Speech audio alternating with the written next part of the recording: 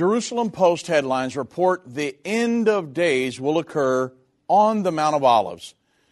There is much more to the story than that was reported. Therefore, we will look at the prophetic significance of the Mount of Olives on this edition of End of the Age.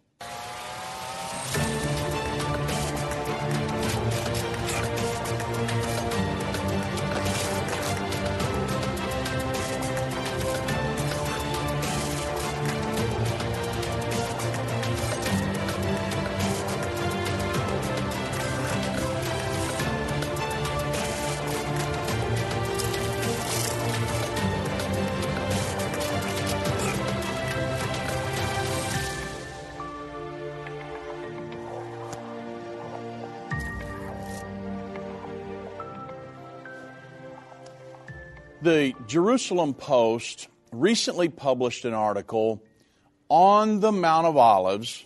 The end of days is going to happen right here.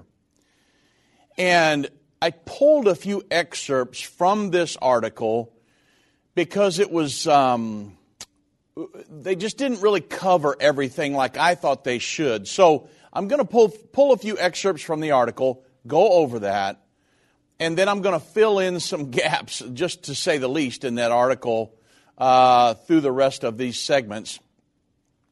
They stated that the Mount of Olives and the Kidron Valley, and below it sits at the crossroads of the world's three monotheistic religions, Jews, Christians, and Muslims, and that they all believe that at the end of days, it's going to happen right here. Well, when we talk about the end of days, that's one thing we would need to correct, because when the Lord comes back at His second coming, that's not the end of days. We know that the Bible talks about beyond His second coming, there's another 1,000-year millennial reign where He will set up His kingdom here on the earth. So we want to make sure you're getting the full picture here. It's not the end of days. That's not till after the great white throne of judgment. But it is, my main focus today is the Mount of Olives and the significance of that. And that is where the end of this age will culminate, at the time of the second coming of Jesus Christ and the Battle of Armageddon. The Battle of Armageddon will culminate right there in the Kidron Valley, right at the foot of the western side of the Mount of Olives. Now, the article goes on to say that several biblical accounts are believed to have occurred on the mountain. Well, that's absolutely true. In 2 Samuel, the article says King David fled from Absalom through the Kidron Valley and over the Mount of Olives on his way to the east. That's a true statement. That absolutely did happen. I'll talk about it here in just a moment.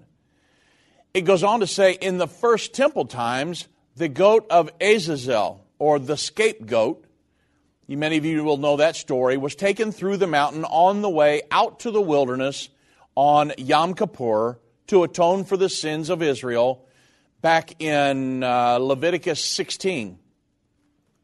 And in Second Temple times, the red heifer, we've talked about that many times on this program, the red heifer was burnt on the Mount of Olives. They had a place there where it would be, that's purification sacrifice would be done, and that would atone for the sins of, or I should say that's not an atonement sacrifice.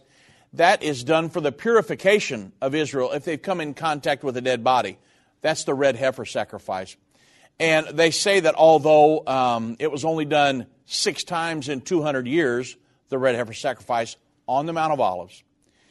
And then according to the vision of the prophet Zechariah, that the end of days, now the article says the end of days, I'm saying the end of this age. Big difference in the end of days and the end of this age.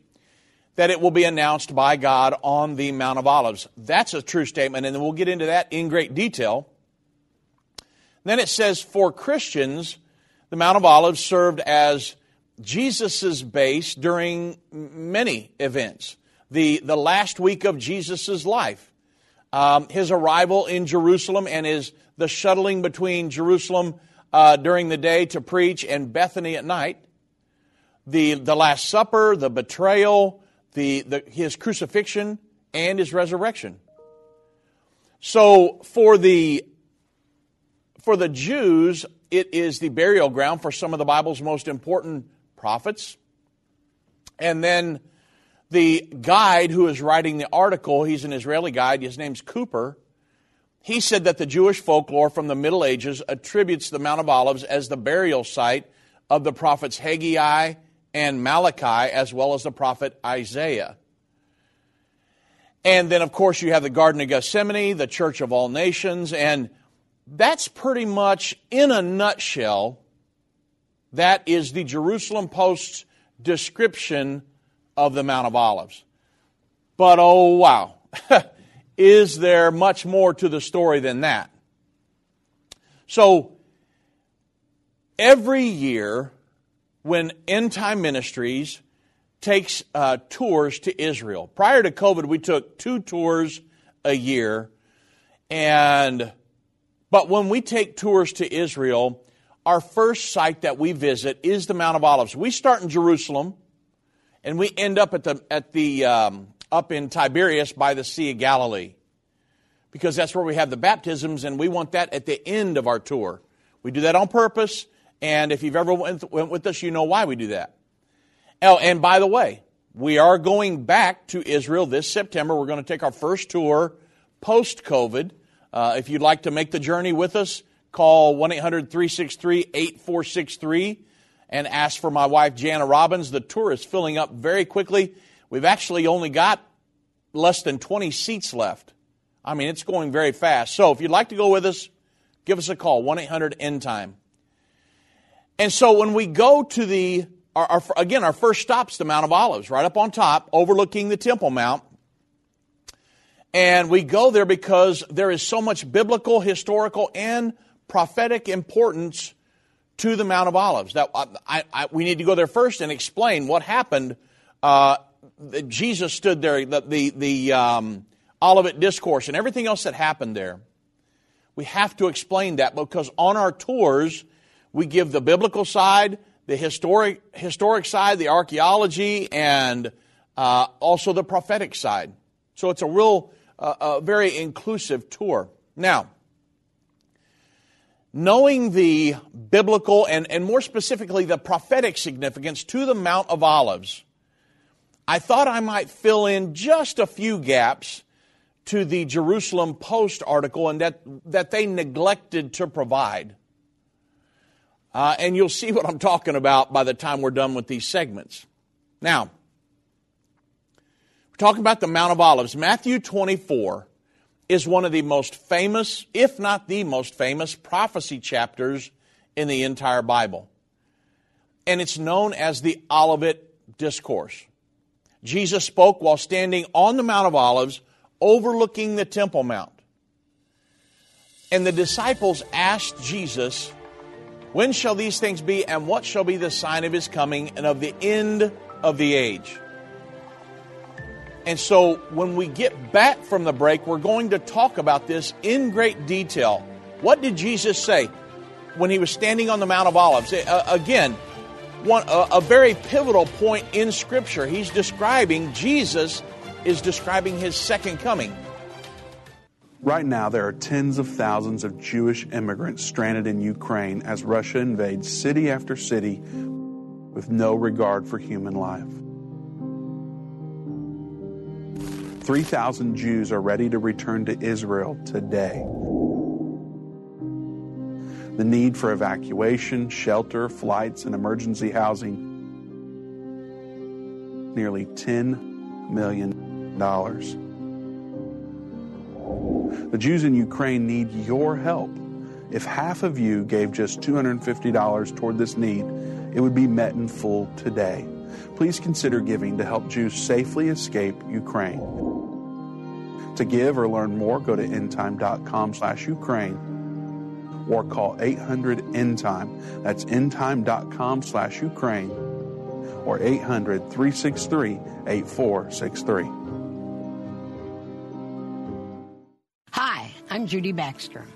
When Irvin and I got married, we didn't realize that our calling would be a prophetic ministry. Since we started End Time Ministries, there have been many times we weren't sure how we would pay the bills. but God has always provided. We started with the magazine, then went on radio and TV, and now we have the Jerusalem Prophecy College in Israel and online and End of the Age Plus. The mission has always been to reach people with the gospel of Jesus Christ and the end-time message. Through the years, my husband would say, we will see revival like never before in the last days. We are living in the end time now. Thank you for walking this journey with us and continuing in prayer. You are a part of the team. Thank you for your generous support. It is necessary for God's purpose. The most important thing is that you are ready when the Lord comes. Our hope is to help prepare you for that day. God bless you, and we love you.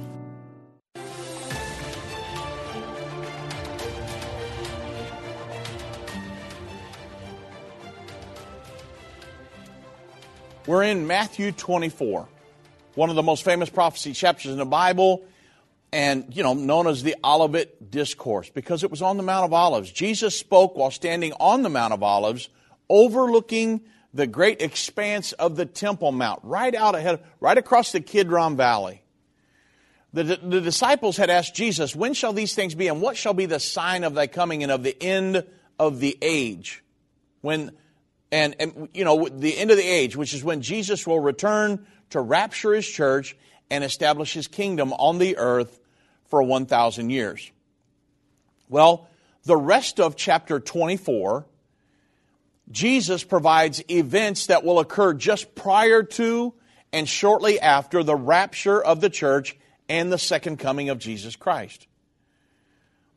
And Jesus warns in the chapter of false prophets. Take heed that no man deceive you. Many will come in my name and deceive many. He talks of that there is going to be wars and rumors of wars, famines, pestilences, or a synonymous term would be pandemics. Are we seeing any pandemics today? Absolutely. And then he would say you would see earthquakes in diverse places. He also tells us that, and this is wonderful news for us as Christians, right? He tells us that the gospel of the kingdom will be preached in all the world as a witness to all nations before his second coming. And then we come to Matthew 24:15, and it speaks of a prophecy concerning the West Bank. Jesus, in Matthew 24, he answered those questions, and in verse 15, he talks about the West Bank, or in biblical times, Judea. And in Matthew 24:15 through 21, Jesus said, when you therefore shall see the abomination of desolation spoken of by Daniel the prophet, stand in the holy place. Now remember, he's up on the Mount of Olives looking at the second temple. He had just come through there. The disciples were showing him the beauty of the second temple, and they went right across the Kidron Valley, right up on top of the Mount of Olives, and he turns around and he told them, he said, I'm telling you guys, all this stuff is coming down. Not one stone's going to be left on another. They went up there, they asked him the questions. When are these things going to happen? What's going to be the sign of your coming, the end of the age? He's standing up there talking to them. He says, when you see, now he's talking to us now, the generation prior to his second coming, he said, when you see the abomination of desolation occur, stand in the holy place. Well, the disciples knew where the holy place was. It was in the temple. And so he's describing to them, he's really telling us, where will the abomination of desolation occur? And I'll get into that in more detail if we have time. But he said, whoso readeth, let him understand. Then let them which be in Judea, which if you're standing on the Mount of Olives, the Kidron Valley, the Temple Mount, directly behind you is the West Bank, the biblical term, or the biblical area, Judea. It's right behind the Mount of Olives, would be on the beyond the eastern slope. Jesus said, when you see that event occur, let them which be in Judea flee, the West Bank. Let him which is on the housetop, don't even come down to take anything out of your house. You just hit the ground running. Don't let him that's in the field, don't even go back to get your clothes. And woe unto them that are with child, and to them that give suck in those days. But pray ye that your flight is not in the winter, neither on the Sabbath day. For then shall be great tribulation. Why are those in Judea and Samaria, why are they going to have to flee out in the West Bank region? Just prior to his second coming. For then shall be great tribulation, such as was not since the beginning of the world to this time, no, nor ever shall be. So today, the West Bank Jews are under tremendous pressure. The liberal Jews in Israel, they view them as, as agitators and religious extremists who are only blocking peace in Israel. And they are looked at with, they're looked upon with kind of a disdain and are being cast out. And this is only the beginning. There will be great persecution there before this is all over with. Ultimately, they will become the targets of the great tribulation that Jesus prophesied about here. Now, I'll get to the abomination of desolation here in a little bit. But also, in Matthew 24, 29 through 31, remember, all of this is happening. Jesus is standing here prophesying about this, standing on the Mount of Olives. So much prophetic significance to the Mount of Olives, right? Matthew 24, 29 through 31. It then tells us when the rapture will occur. Now, this is Jesus talking.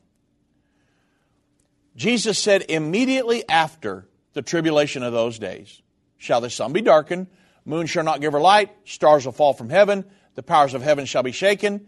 Then shall appear the sign of the Son of Man in heaven, and then shall all the tribes of the earth mourn, for they shall see the Son of Man coming in the clouds of heaven with power and great glory.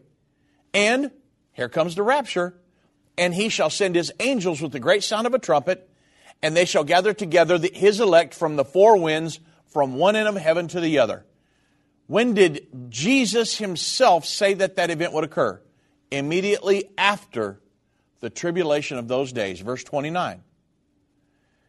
And these most insightful prophecies are spoken by Jesus on the Mount of Olives. Now, of course, after his crucifixion, Jesus ascends to heaven from the Mount of Olives. So these things are just major prophetic and biblical and more specifically prophetic events are happening right here around this Mount of Olives. I mean, think about the holy basin right there, the Temple Mount, the Kidron Valley where the Battle of Armageddon is going to culminate, the Mount of Olives. All of this is probably within a 2 square mile area. But look at how much is happening here. Throughout time, the Temple Mount and the Mount of Olives, this big complex, the holy basin right there. Think about that. Now, in Luke 24, 49 through 51, he's going to describe Jesus' ascension into heaven. He says, and behold, I send the promise of my Father upon you. But tarry ye in the city of Jerusalem until you be endued with power from on high. And he led them out as far as Bethany. Just it would be on the eastern slope of the Mount of Olives. And the Bible says he lifted up his hand and he blessed them.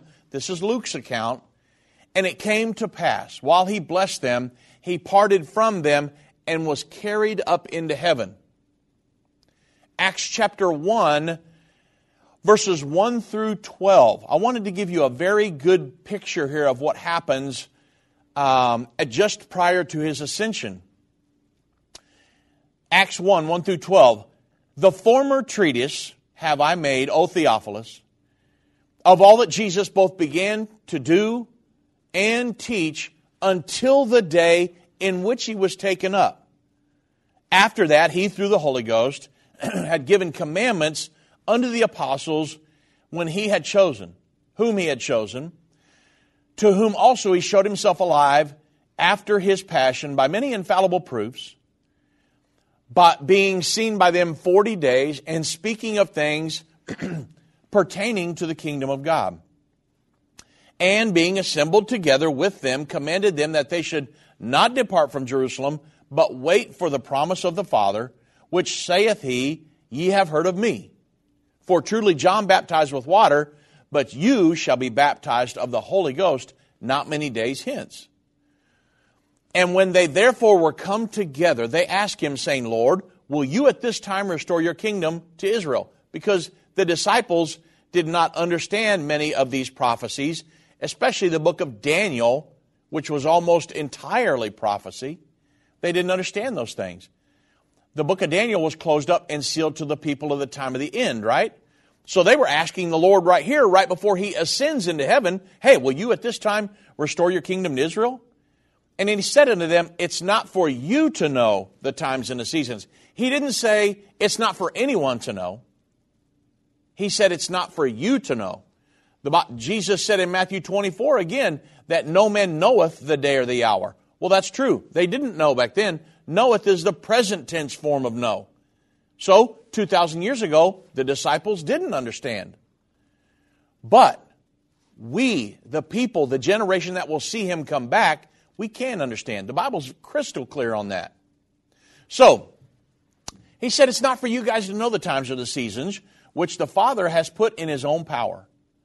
But you shall receive power after that the Holy Ghost has come upon you, and you shall be witnesses. When you get the Holy Ghost, what are you going to do? You're going to be witnesses. You're going to have to tell everybody this wonderful thing that's happened to me. And he says, you'll be witnesses unto me both in Jerusalem, Judea, Samaria, and to the uttermost parts of the earth. And that's exactly what they did, right?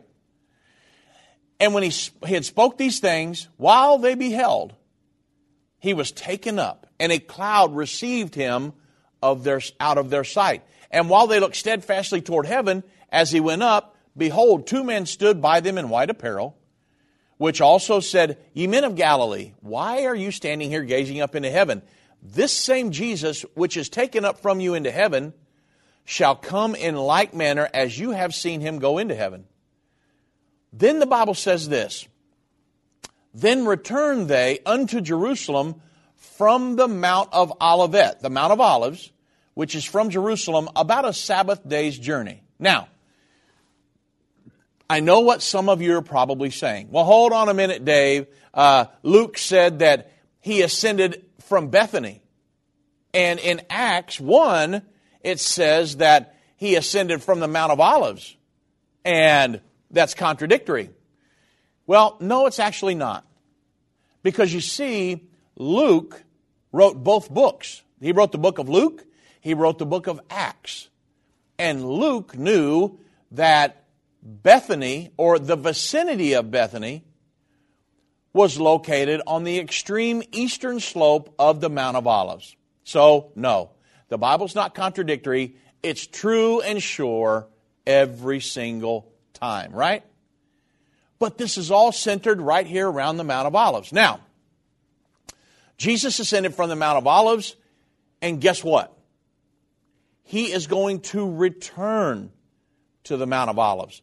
What makes this mountain so significant that Jesus Christ himself chose that spot in all the earth?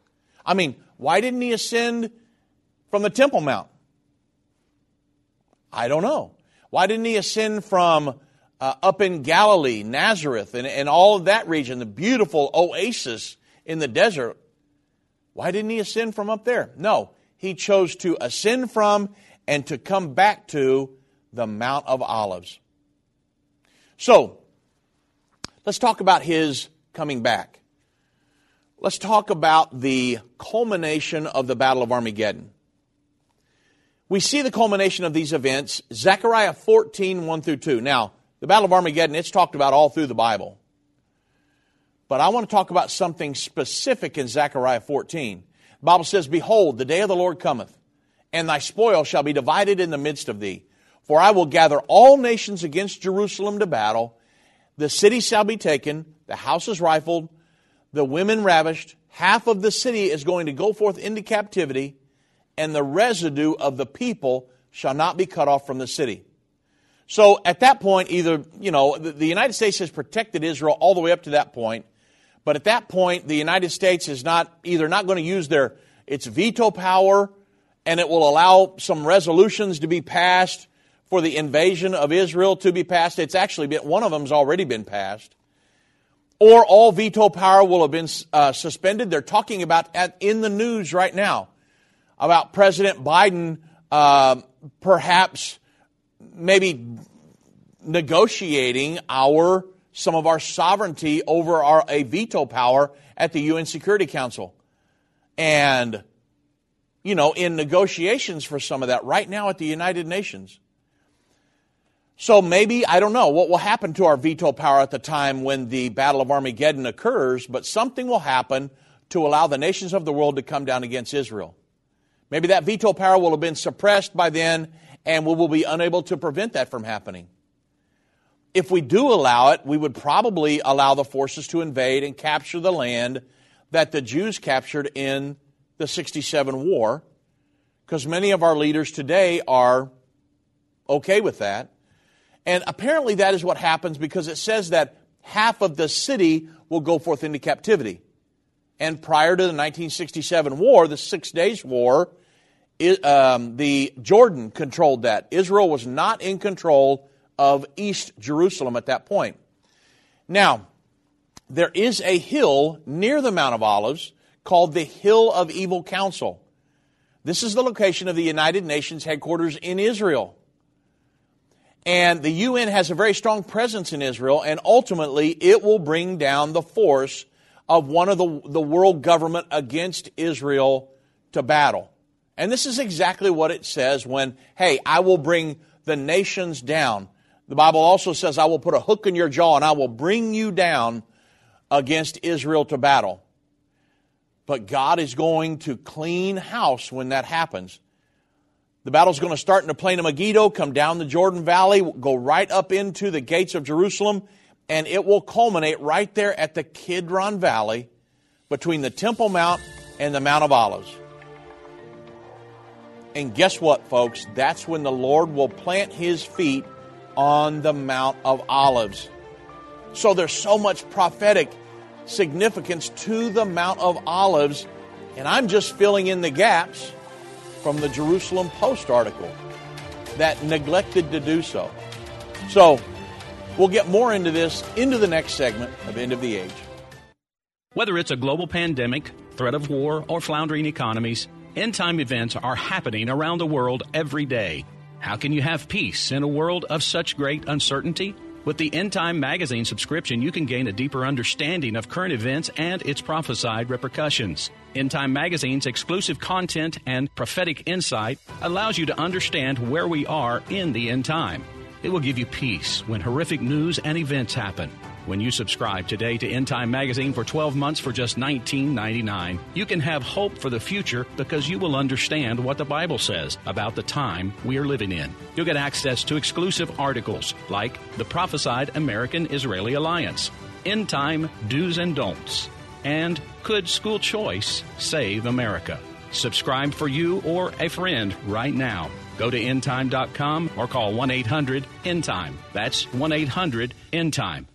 The symbols and prophecies within the book of Revelation have perplexed Christians and unbelievers around the world. In his final work, Revelation, The Unveiling of Jesus Christ Part 2, the late Irvin Baxter unlocks the mystery of the book of Revelation with in-depth analysis and commentary like you've never heard before. These comprehensive study tools, available for $299, will deepen your biblical understanding. Don't miss this special offer.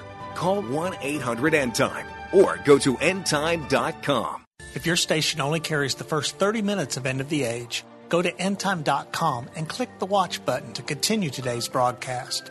You can also finish up later by clicking the archive button.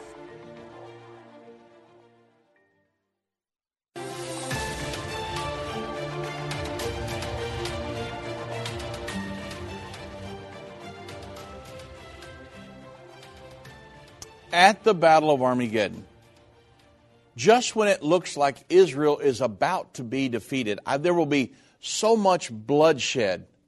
The Bible says the blood will flow to the horse bridles. Now, whether that is symbolic or literal, I don't know the answer to that. But there will be bloodshed like you cannot imagine. The world governing armies coming down against little old Israel to take control.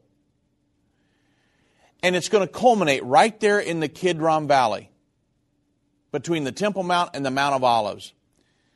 But the Lord has had it up to here with the world government and the Antichrist, and He's done.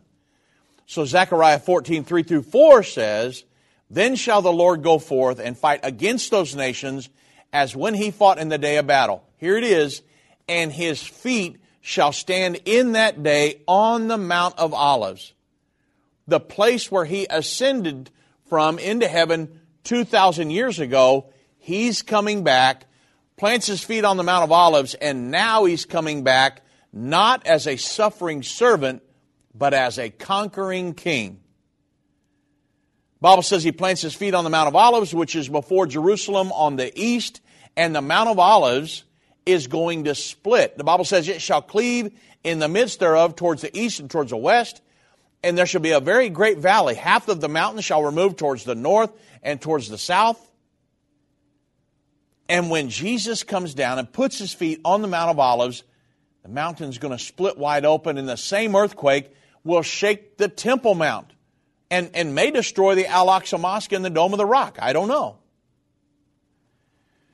And so, but it all is centering around where at? Right there in that holy basin, right there on the Mount of Olives.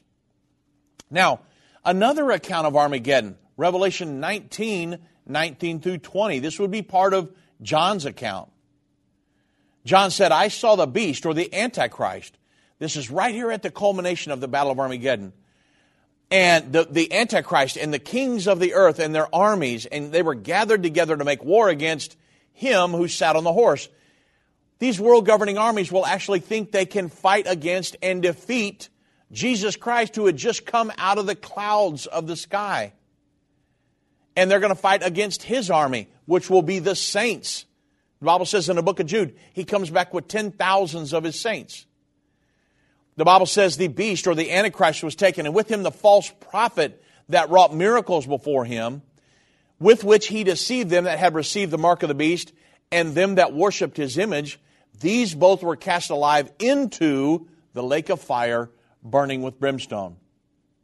Whoever the Pope is at the time that the Antichrist was revealed, and during the Great Tribulation, and at the time of the Second Coming, he will be the false prophet.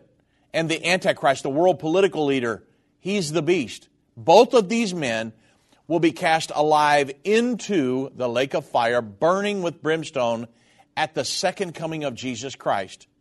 Then Revelation 19:21 says, "And the remnant were slain with the sword of him that sat on the horse, which sword proceedeth out of his mouth, and all the fowls were filled with their flesh."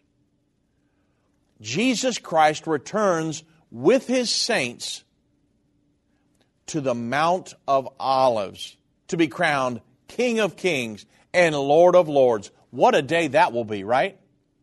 I am going to be, by the Lord's help, I will be one of the saints that's with him coming back. Irvin Baxter, my father-in-law, always said he would be on horse number 3. I don't know if I just want to be on one of the horses. I'll put it like that. Just let me be in that group. But Zechariah 14, Jesus will plant his feet, and there will be a great Jewish revival at that time. A revival, it can span, 30, 40, 100 years? I mean, who knows? But this revival actually began in the early days of the church age, when the angel appeared to Zacharias, and he told him that he would have a son. John the Baptist, the forerunner of the Most High, and the rebirth of the nation of Israel, it's going to culminate on the Mount of Olives, when the Jews will worship Jesus and acknowledge him as King of Kings and Lord of Lords. Romans 11, 25 and 26 says, "Blindness in part has happened to Israel until the fullness of the Gentiles be come in, and so all Israel shall be saved." It's a great time of revival. God will turn back to Israel. Scripture tells us that God plunged the Jews into blindness while he dealt with the Gentiles. The Gentiles were in blindness throughout the Old Testament while God dealt with the Jews. The Bible says that God hath concluded all in unbelief so that he might have mercy on all. Well, we're reaching the pivotal era when the veil will be ripped off the Jewish mind, by and large. Remember, the Bible says that they've been blinded in part. I have friends that are Jewish that have been born again. So this veil will be ripped off of the Jewish mind collectively, and it's already starting to happen, folks. And the Jews, of course, they know the prophecies of Zechariah. They expect the Messiah to come back to the Mount of Olives. That's why when they're about to be defeated, they're going to call on the Messiah. You know, in the middle of their fighting, think about it. The soldiers of all the armies, they're going to see Jesus Christ ascend from the heavens onto the Mount of Olives, and his armies behind him. The Jewish people will fall down and worship him. The Bible says one will look at Jesus' hands. This is what the Zechariah 13:6. And it's going to say, one shall say unto him, they know he's the Messiah, right? He come out of the clouds, conquering king, plants his feet on the Mount of Olives. The Jews know that's going to happen. But when they see him, they're going to say, well, where'd you get those scars in your hands? This is Zechariah 13. And he's going to answer, these are those with which I was wounded in the house of my friends. And they're going to realize that the Jewish people are going to be overcome with 2,000 years of, they've had 2,000 years of spiritual blindness. They're going to realize at that point that Jesus is, in fact, the Messiah. Great revival, right? Romans 11:25 and 26. All of Israel will be saved when the fullness of the Gentiles be come in. Then Zechariah 12, verse 10 says, and I will pour upon the house of David and upon the inhabitants of Jerusalem the spirit of grace and of supplications, and they shall look upon me whom they have pierced, and they shall mourn for him as one that mourneth for his only son, and shall be in bitterness for him as one that is in bitterness for his firstborn. The Bible says the Jews will weep because of their rejection of the Messiah. This will be the beginning of the millennium, the 1,000 years of peace. I would love to be somewhere, well, you know what? I will be there. I'm going to be in the army that comes back with him. The rapture's already taken place at this point, you understand? The Jews that are saved at this point, they will live into the millennial reign as mortals. I would be part of the immortals that will have been given an immortal body at the time of the rapture. This is when it all culminates. The rapture takes place. We're given immortal bodies. The dead in Christ rise first. We who are alive and remain will be caught up to meet them in the air. We have the marriage supper of the Lamb in the sky. We go straight with him to fight on behalf of Israel at the Battle of Armageddon. It's at that point he plants his feet on the Mount of Olives. All of Israel saved. He defeats the armies of the world government and establishes his kingdom here on the earth. Daniel 7:9 tells it like this. I beheld until the thrones were cast down and the Ancient of Days did sit. The thrones of human government are going to be put aside. All governments will be suspended, and Jesus will be crowned King of Kings and Lord of Lords. Guess where most of this stuff is happening, folks? The Mount of Olives. When I started going through this, I thought, I've never done this before. Just looked at all the different accounts of the Mount of Olives and how significant that mount is. And when I saw that in the Jerusalem Post, I thought, man, I've got to fill in some of these gaps here. These guys left so much of this out. Well, of course, this is the seventh trump, the second coming. These are different accounts of the same event. Revelation 11:13. The Bible says that at the end of the era of the ministry of the two witnesses, this is Revelation 11, that they will be killed by the Antichrist and the world government. They'll lay in the streets for 3.5 days. At the end of 3.5 days, they will be called up to heaven. And the Bible says, at the same hour was there a great earthquake. And the 10th part of the city fell. In the earthquake were slain 7,000 men. And the remnant were affrighted and gave glory to God in heaven. So it will be like the earthquake that shook Jerusalem at the crucifixion of Jesus. There's another earthquake coming that will kill 7,000, and it's going to split the Mount of Olives. And we find it again, Zechariah 14:4. He puts his feet on the Mount of Olives in that day, which is before Jerusalem on the east. The Mount of Olives is going to cleave towards the east, the west, and a great valley, the north and the south. And it's going to be a horrible earthquake. And moving on, the Bible says that the Mount of Olives will cleave half going north and half going south. That leaves the fault line through the Mount of Olives that runs straight towards the Dome of the Rock, possibly sending it straight to hell. And this causes the remnant to be affrighted. Up until this point, with every plague that came, even the horrible war that killed 1/3 part of men, the people repented not. They did not fear God. Suddenly, everything changes. The remnant starts giving glory to God, right? And then another account that we're going, this is just Mount of Olives after Mount of Olives. It's one account after another.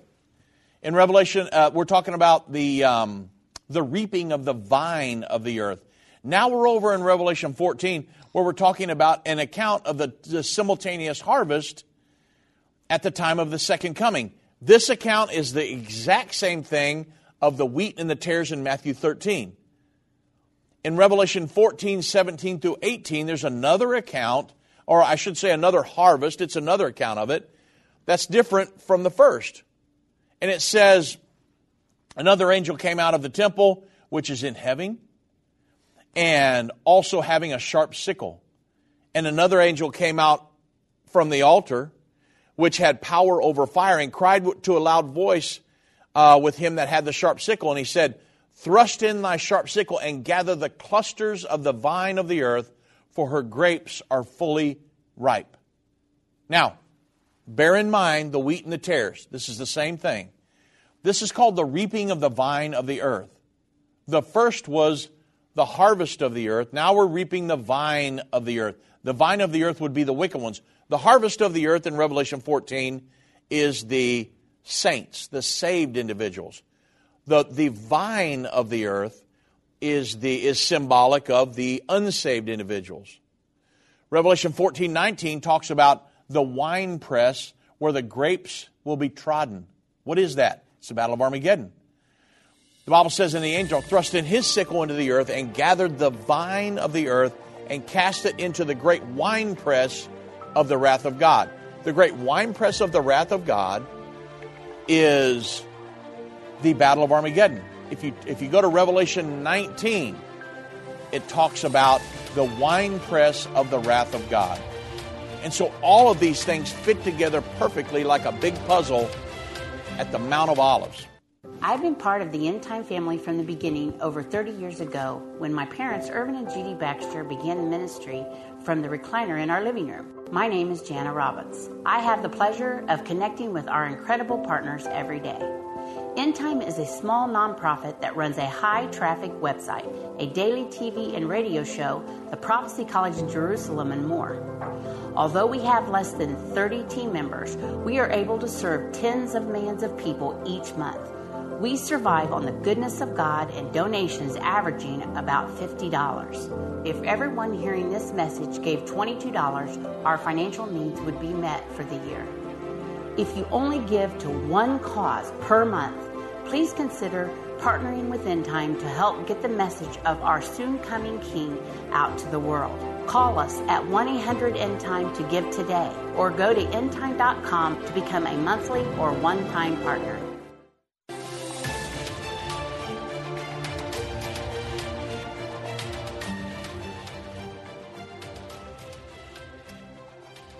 The harvest that we're talking here, the two harvests, the first harvest is caught up to be with Jesus Christ.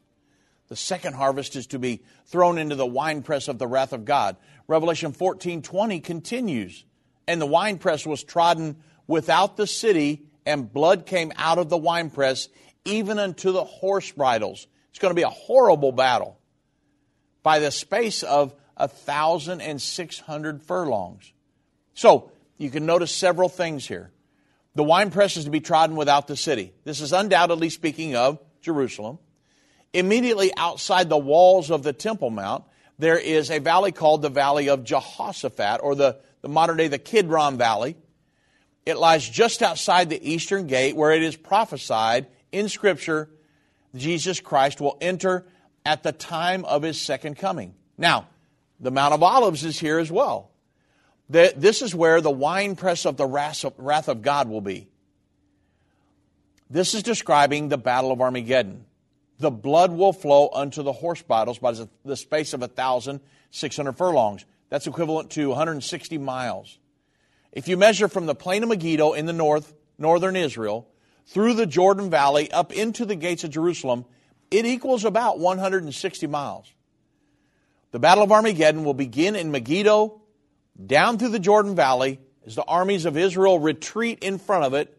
It's going to culminate right there in the Valley of Jehoshaphat, the Kidron Valley, outside the gates of Jerusalem. Only Jesus Christ will save the Jewish people at that time. Also, the Mount of Olives helps us to put all the pieces together, allowing us to understand the final 7 years of Daniel's 70th week. Now, you didn't know the Mount of Olives did so much, did you? But as Jesus was prophesying on the Mount of Olives, He's overlooking the Temple Mount. He says in Matthew 24:15, when you see the abomination of desolation occur, spoken of by Daniel the prophet, what do you mean by that? All the way back in Daniel 9:27. When you see the abomination of desolation spoken of by Daniel the prophet, stand in the holy place. Whoso readeth, let him understand. So, again, Jesus provides a very important clue where the abomination of desolation will occur. And again, when you're studying any topic in Scripture, prophecy, salvation, whatever, make sure you get every verse that pertains to that topic, because you can leave one verse out and think you've got it all figured out until somebody brings up that verse, and then you're like, oh, I thought I had it figured out. So, this is one of those verses in Matthew 24. Jesus talks about the abomination of desolation that would occur here. And He also says, whoso readeth, let him understand. Jesus knew that there would be people in the end time that would understand the prophecies of the Bible. This is very, very important, because a lot of people nowadays say, oh, you can't understand all the prophecies. That's just all a figment of somebody's imagination. That's a wives' tale. No. These things many of them have already occurred. And we can understand these things. It's very important. That's why we have this radio and television program. And we have End Time Magazine and the End of the Age Plus and Jerusalem Prophecy College and everything. It's to share these things, letting people know, hey, the second coming of Jesus Christ is just ahead of us. You probably ought to think about getting ready for that, right? Now, the final 7 years of the prophecy of Daniel's 70th week described in Daniel 9:27. I don't have time to go through the entire prophecy, but I'm going to read from the NIV here, Daniel 9:27. He, the Antichrist, will confirm a covenant with many for 1 7. It's going to be a 7-year period. In the middle of the 7, he shall put an end to the sacrifice and offering, and at the temple he will set up an abomination that causes desolation until the end that is decreed is poured out upon him. At the temple, where was Jesus standing when He was talking about, when you therefore shall see the abomination of desolation spoken of by Daniel? He was standing on the Mount of Olives, overlooking the Temple Mount complex. And so, yes, there is an incredible amount of information in Daniel 9:27. In order to understand that verse, we need to ask 5 questions. Who's the He that confirms the covenant? What is the covenant? What's the confirmation of the covenant? What's meant by the stopping of the sacrifices? And what is the event called the abomination of desolation? Man, I'm going to try to get through all these with the time I got left. So let's go through them quickly. Who's the He that will confirm the covenant? Well, that's really an easy question to answer, because the He does 3 things. He confirms the covenant, causes the sacrifice and the oblation to cease, and He sets up the abomination of desolation.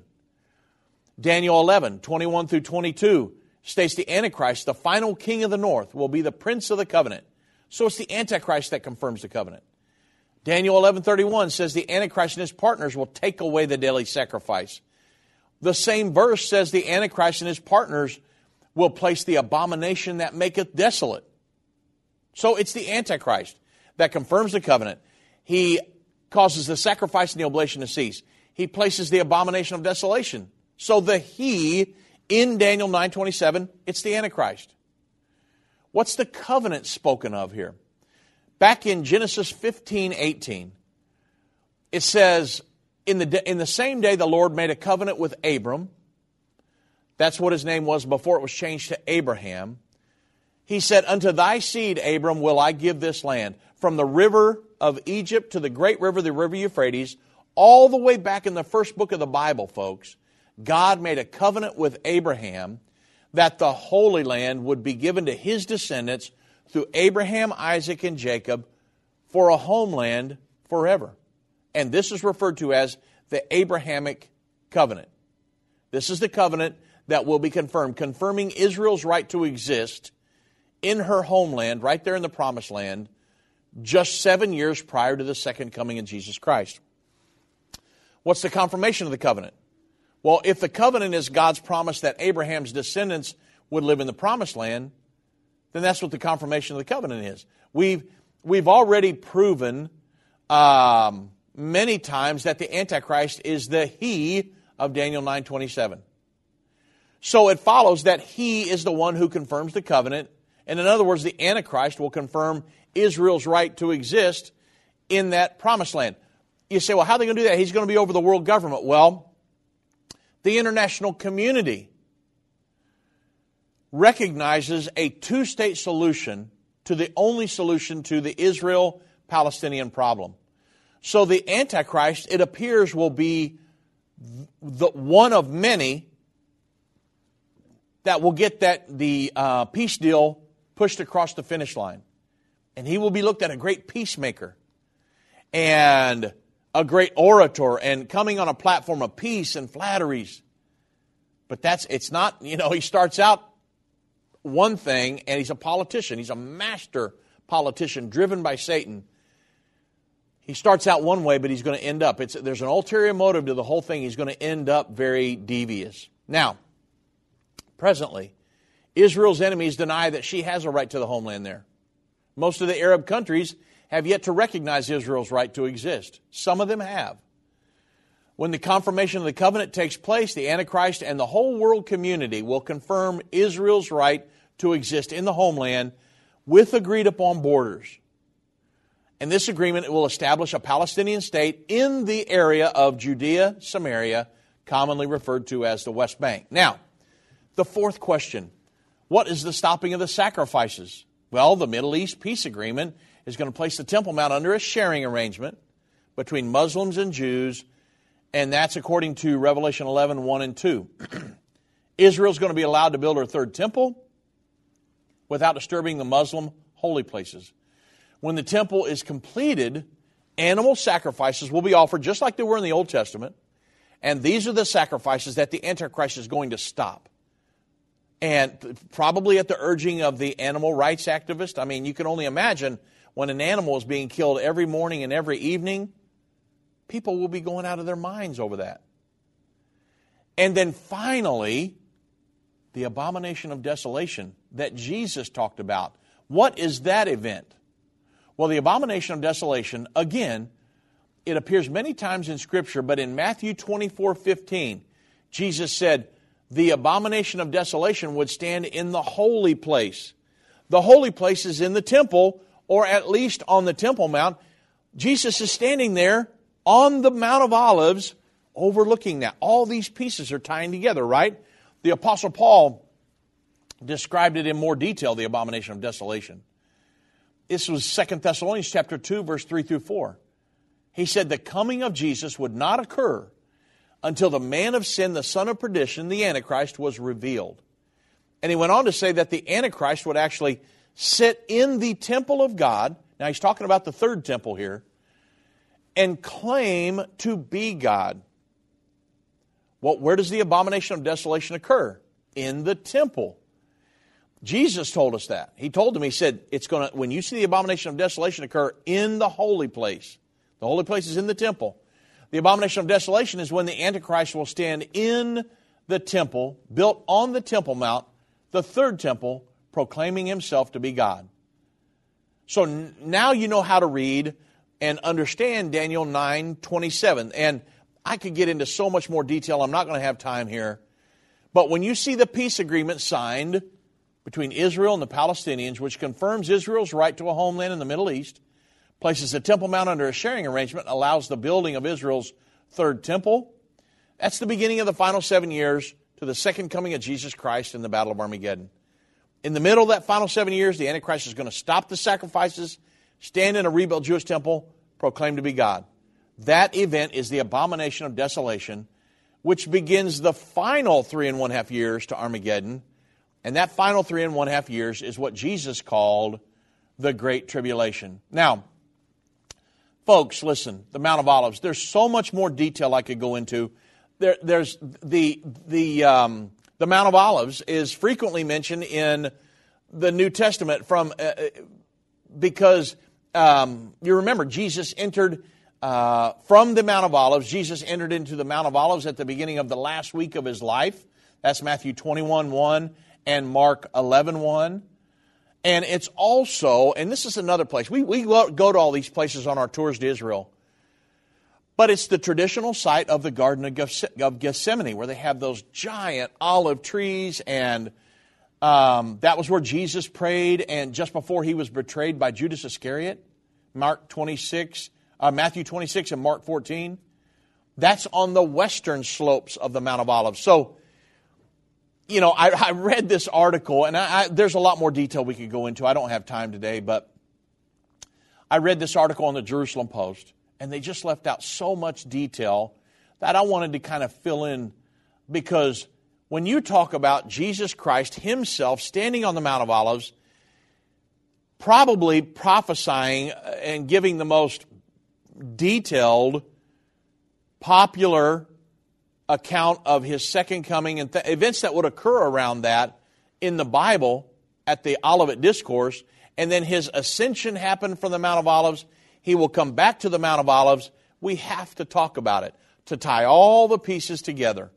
And so that's what I wanted to do, is to fill in a few gaps from some of the things that were in that original Jerusalem Post article. And not that the guy did a bad job, but he just left a few things out. So I wanted to make sure that we understand the big picture of Bible prophecy. And I love getting detailed into it as long as I have time. That's what we lack, is time. But I know that as long as we're ready to meet the Lord in the end, it's all good, right? Just be ready to meet the Lord at his second coming.